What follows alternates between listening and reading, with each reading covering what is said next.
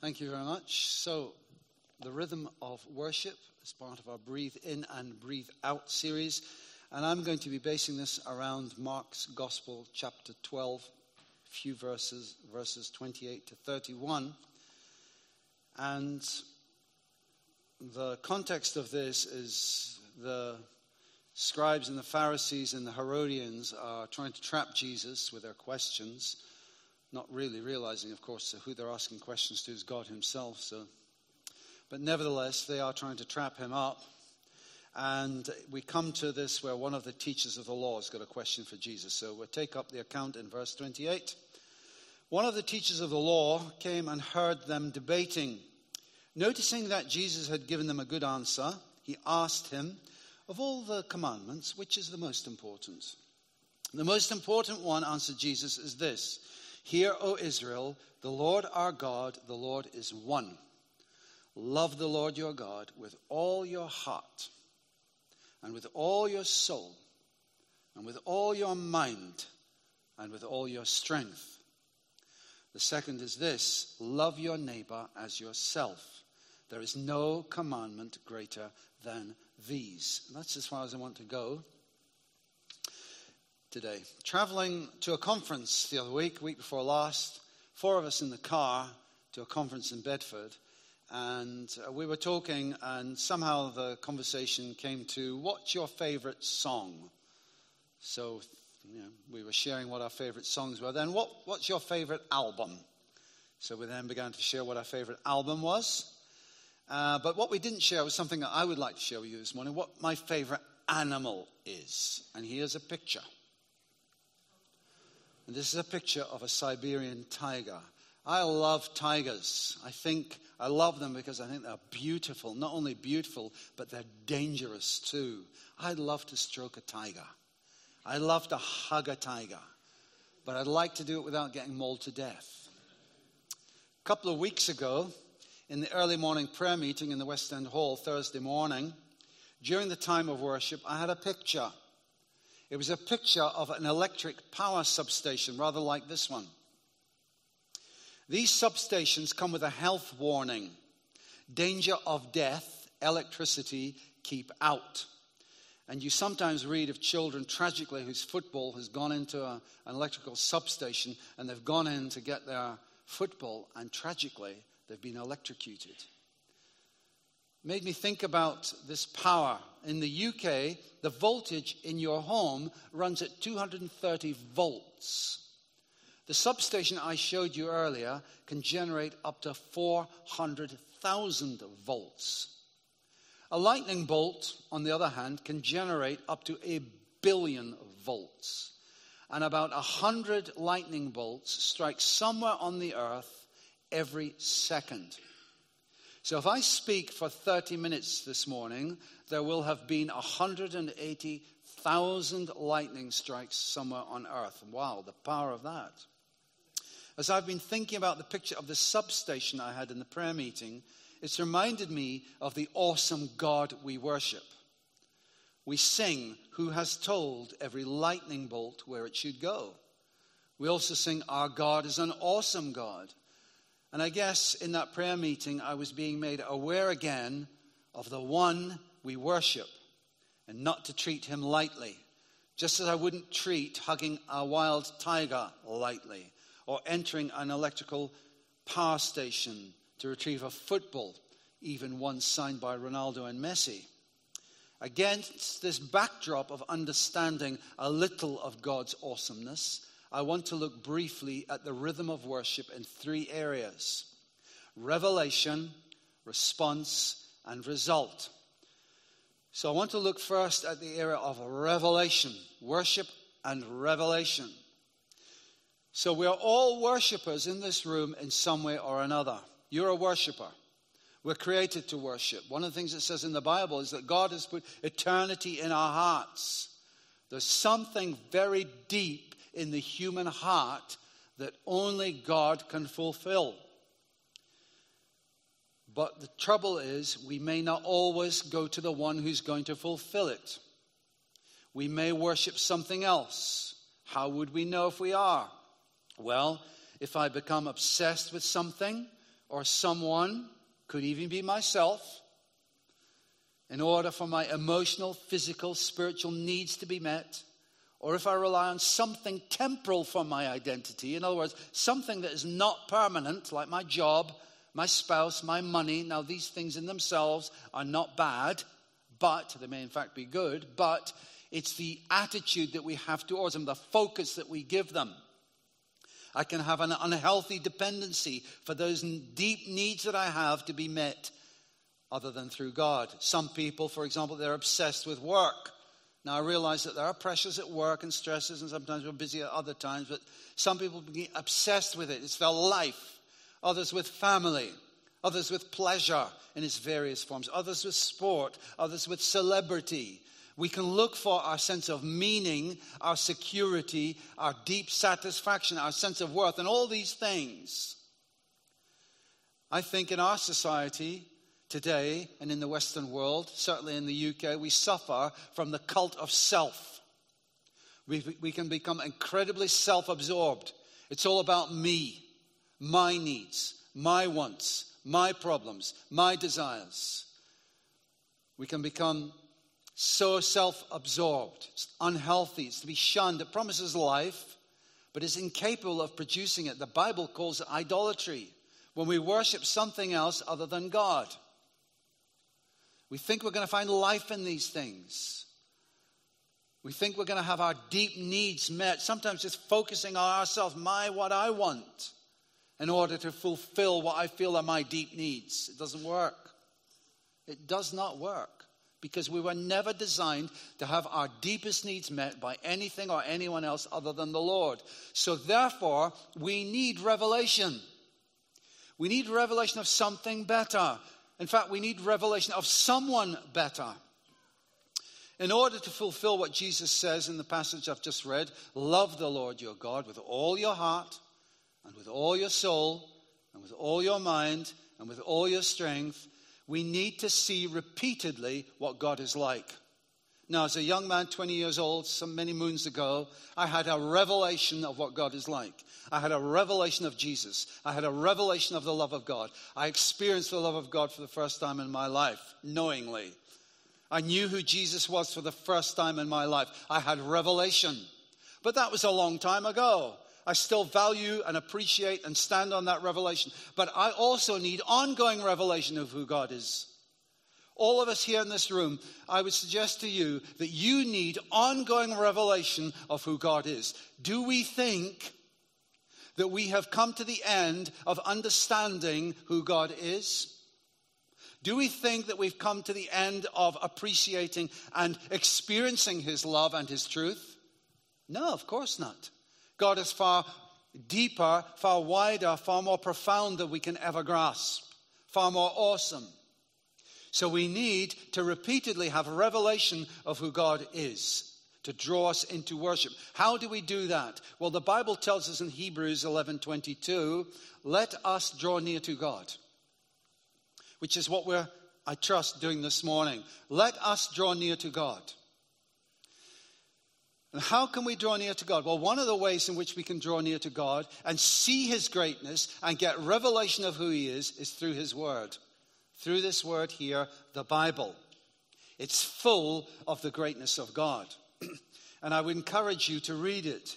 And some of us are reading through the Bible in a year through the Nicky Gumbel app. And you might think, well, I've missed the boat here. I haven't started. No, you can start today. Download the app and start reading. The Bible gives us revelation of who God is. Let me give you one simple example from Psalm 147, verse 3, where the psalmist says this of God. He heals the brokenhearted and binds up their wounds. That's such a tender picture of what God is like. He binds up the brokenhearted. He heals the brokenhearted and binds up their wounds. I wonder, are you brokenhearted? Do you feel that you have wounds? Well, God can heal the brokenhearted and bind up their wounds. And then, in the next verse, it says, he determines the number of the stars and calls them each by name. So it goes in one short time in the Bible. It goes from he heals the broken to tend the side of God, and then it goes to he determines the number of the stars. We used to sing this song written by Graham Kendrick where Graham wrote, hands that flung stars into space, to cruel nails surrendered. And that always made me think as I sang that, and I love the song, did God fling the stars or did he place them? Probably doesn't matter, but I did wonder if he placed them. But what we do know is this, we do know that he numbers the stars and calls them by name. Now, I think I could probably name one or two stars. Sirius is one of them. I know the constellation of Orion. Betelgeuse is another star. I can name a few. God names all the stars, trillions and trillions of them.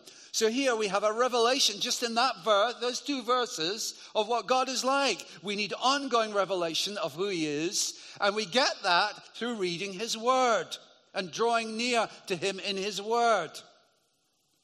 We also need to be filled with the Holy Spirit.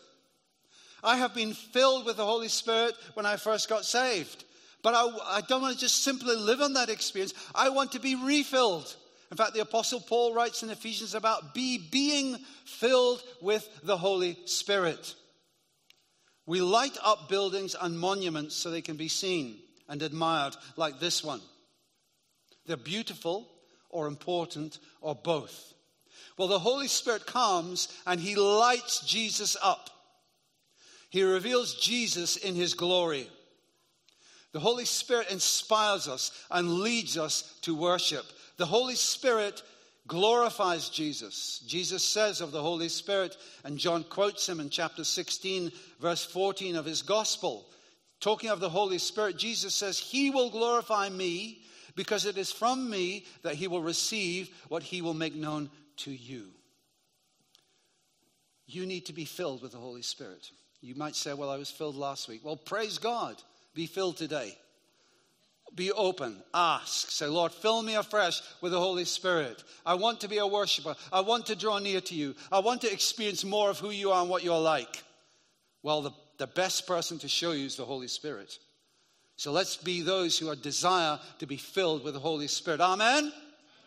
Amen. Another thing that we need to do, and we've been doing that this morning, I trust, and I think this is so important, really very important, is to engage in sung worship.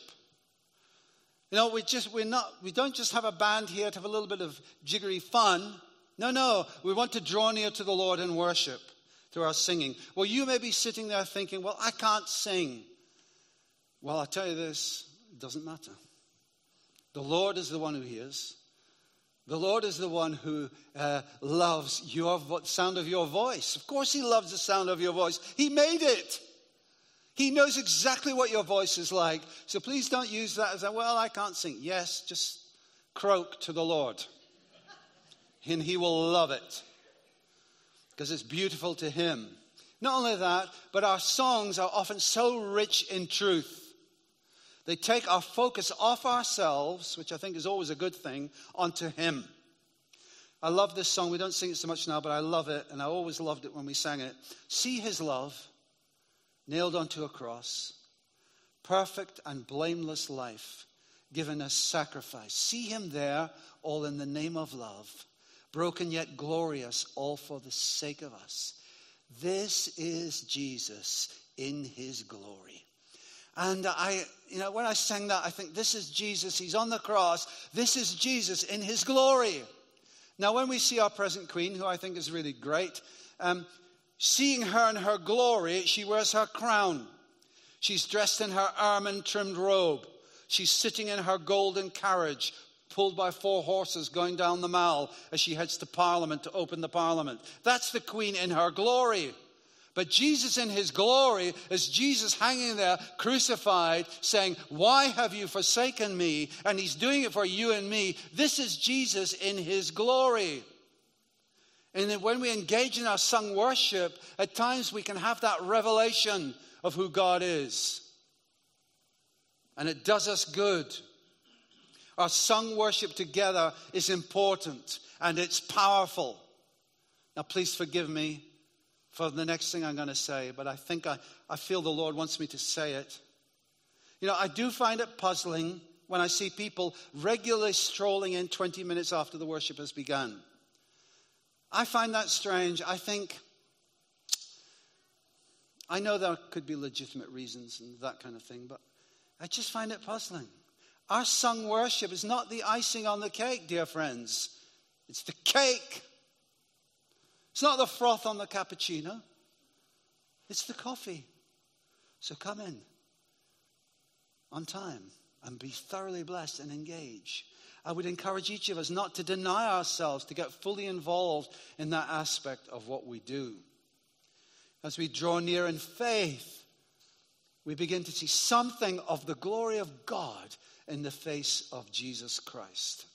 And the beautiful thing as well is when we engage in worship, we don't come to an idol that cannot see. The Bible talks about idols, and it says an idol may have eyes, but it cannot see, may have ears, but it cannot hear, may have feet, but it cannot walk. No. We come to the living God. Psalm 94 verse 9 tells us, does he who fashioned the ear not hear? Does he who formed the eye not see? We come to the living God. He thinks, he plans. Isn't it remarkable to think that the Lord God Almighty, who sends the bolts of lightning to planet Earth with 1 billion volts, 180,000 in a half an hour as I speak, he comes and he wants to hear your voice. He wants you to draw near. And he's listening out for what you have to say for your worship. He's loving. He's kind. He's sacrificial. And he's fiercely determined, our God. Hallelujah. I'm glad he is. His eyes blaze like fire. He has a passion for seeing your good. He's unstoppable. As we draw near in faith, we begin to see something of the glory of God in the face of Jesus Christ. Another thing we see is this: we're in this together. Jesus brings us into his family. But now in Christ, the Apostle Paul tells us in Ephesians 2:13, but now in Christ, you who were once far away have been brought near by the blood of Christ. So what a privilege, what an honor that we can draw near to the living God. Jesus has made the way for you and me to worship him. Second thing I want to say, so we need ongoing revelation. We need ongoing revelation of who our God is. And we can all have it.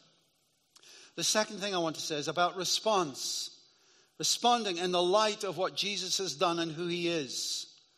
We worship him. We give him honor. Not just in our singing, but as the Apostle Paul tells us in Romans 12:1, therefore, I urge you, brothers and sisters, in view of God's mercy, to offer your bodies as a living sacrifice, holy and pleasing to God. This is your true and proper worship.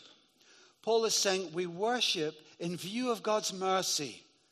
So it's a response. Our worship is a response to what God has done for us. It's a response to Jesus coming and sacrificing his life. We're not worshiping in order to earn God's favor. We already have God's favor. We have God's favor through what Jesus has done. And our worship is a response to that. We love him because he first loved us. And as we worship, we begin to see these truths more clearly, and they become more important to us. As we worship, my desires become affected. And boy, do they need to be. They need to be changed. Because by myself, by my own human nature, I am selfish, self-centered. I want what I want. I want to be first. I want to be noticed. I want to be all these things. I want to be the center of attention from time to time. When I come to worship, something happens. My desires become affected. My desires change. I want to do what the Lord wants me to do. I want to love my neighbor as myself. I want, as the Bible puts it, to serve the Lord with gladness. I don't want to be self-centered, always focused on me. And actually, to love your neighbor as you love yourself, you can't be self-focused. You have to focus on that other person. Otherwise, you'll never do it. And I think worship helps us to do that as we respond. I want to be wholeheartedly involved when I worship. It affects me. I don't want to be on the edge of things as I come to worship. Now, there's a road in Paris called the Périphérique. And I've been on the road. And when I was on that road, it's a horrendous road. It goes around Inner Paris. Goes around the outside of Inner Paris. Called the Périphérique. We use the word periphery. Periphery means being on the edge. Now, I don't like driving on the Périphérique, and I certainly wouldn't want to stay on the Périphérique. But I've been on it.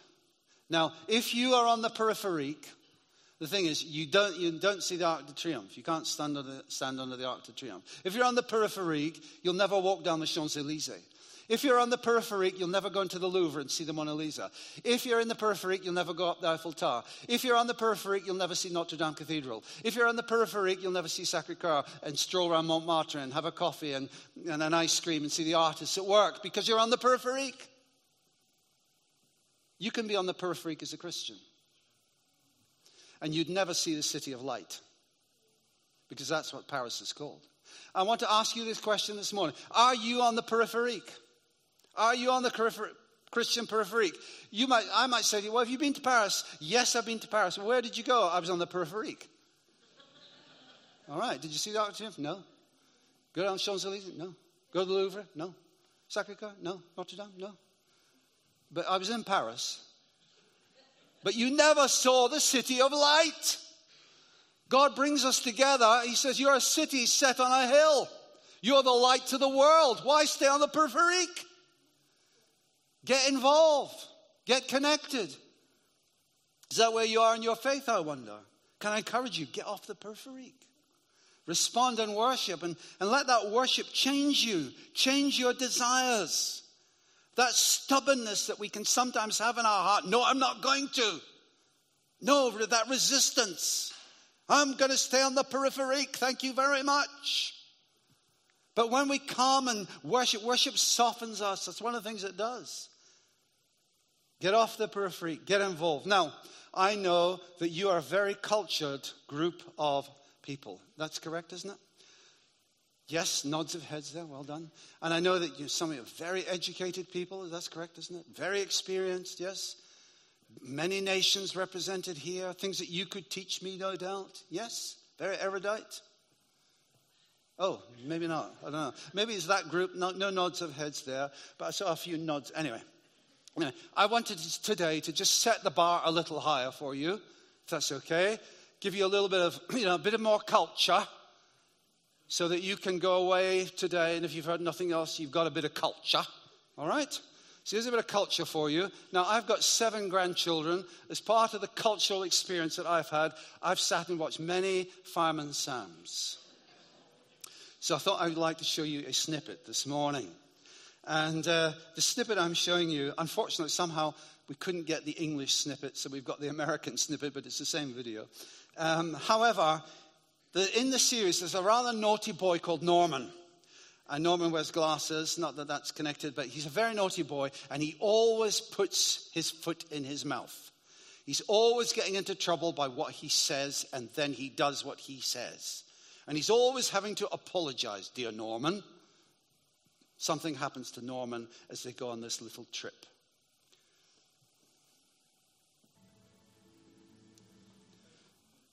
I'm sorry I tried to play a prank on you, James. I wasn't really fooled. I know aliens aren't real. Oh, yes, they are. One visited my house last night. Really? Yes. He was a little green man with 7 eyes, 12 tentacles, and a purple mustache, and... Oh...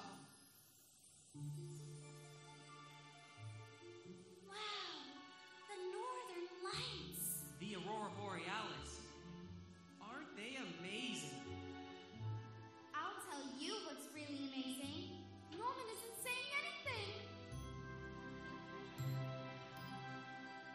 One small step for Norman, one giant leap for mankind. There, I told you to give you a bit of culture, didn't I? So Norman's response to what he saw was for him to be silent. Thing is, he gets a bigger picture of something that overwhelms him. And as we worship, this can happen to us too. We see it happening in the Bible. The prophet Isaiah, in the year that King Uzziah died, says he sees the Lord high and lifted up and his glory filling the temple. And Isaiah's undone by that experience. He has a bigger picture. The prophet Ezekiel, standing on the banks of a river, has a vision of the glory of God. And he falls down.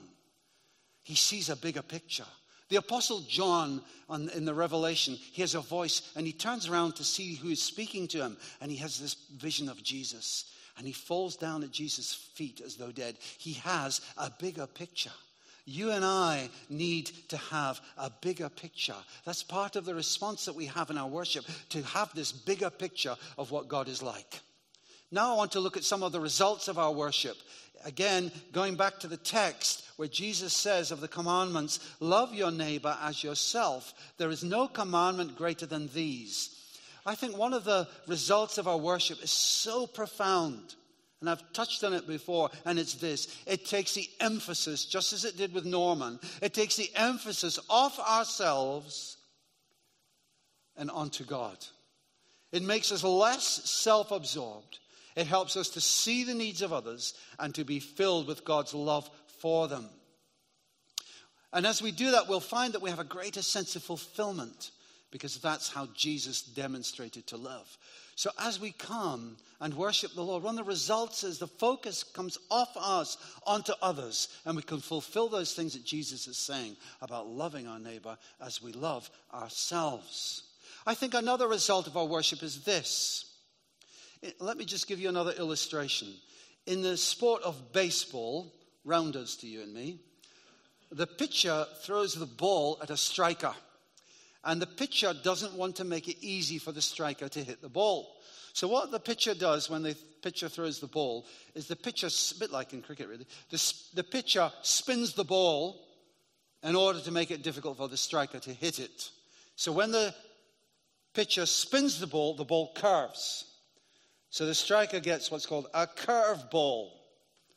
Now the expression curve ball has entered the English language to mean something which is unexpected, surprising, or disruptive. Life throws curveballs at all of us from time to time. I wonder, are you facing a curveball in your life at the moment? And one of the things that worship does for us as we get this bigger picture of the Lord is that we gain a greater sense of confidence in Him, that we can put the full weight of our life on Him, because we can't do it on anyone else. But we can put the full weight of everything that we're going through on Him. Are you facing a curveball in your life today? If you are, then worship is a way in which we get the sense of the glory of God in the face of Jesus, how much He loves us. And we give Him first place in our lives, and our perspective changes. And yes, we may be still facing the same grotty situation, but something happens in us to change us. Now, we're doing a discipleship course called Chapter 1, and I'm doing it at the moment. And we had a week on worship, and we get this booklet, and there are readings to read every day. And one of the things it said in the readings is this: when you get a big vision of who God is, it changes everything. Your perspective shifts. Things you've held in high esteem, things even that you've built your life around, suddenly seem small, insignificant, and unworthy in comparison. The thing I want to say is your perspective shifts. When we come and worship the Lord, the situation may not change, but our perspective of it does. Now, in the daily readings that we've been going through in the Bible this year, one of the things that it said today, and I love this little bit from the Psalms, and I often quote it to myself and I often quote it to others, is this: my times are in your hands. My times are in your hands. So what are you facing in your life today? When we come and worship, we get a greater sense of confidence. Interesting. The kettle can come off. Thank you. We might see that later. Let's go back a bit. Rewind the tape. So we get a greater sense of confidence. My times are in your hands. When we come and worship, we get a greater sense of the truth. You know, that we're loved by God. He's our Father. He loves us. Not only that, the Bible tells us he rejoices over us. He rejoices over you with singing. We're not coming to some dead, stern character. We're coming to our Father God who loves us dearly and deeply. And Jesus said, not only that, he is seeking worshipers. Isn't that amazing to think that this awesome triune God is seeking people to come and worship him? Not because he is insecure, not because he has needs, but because he knows that that's the thing that's going to do us the most good in our lives. When we worship him, our Father God who loves us so much.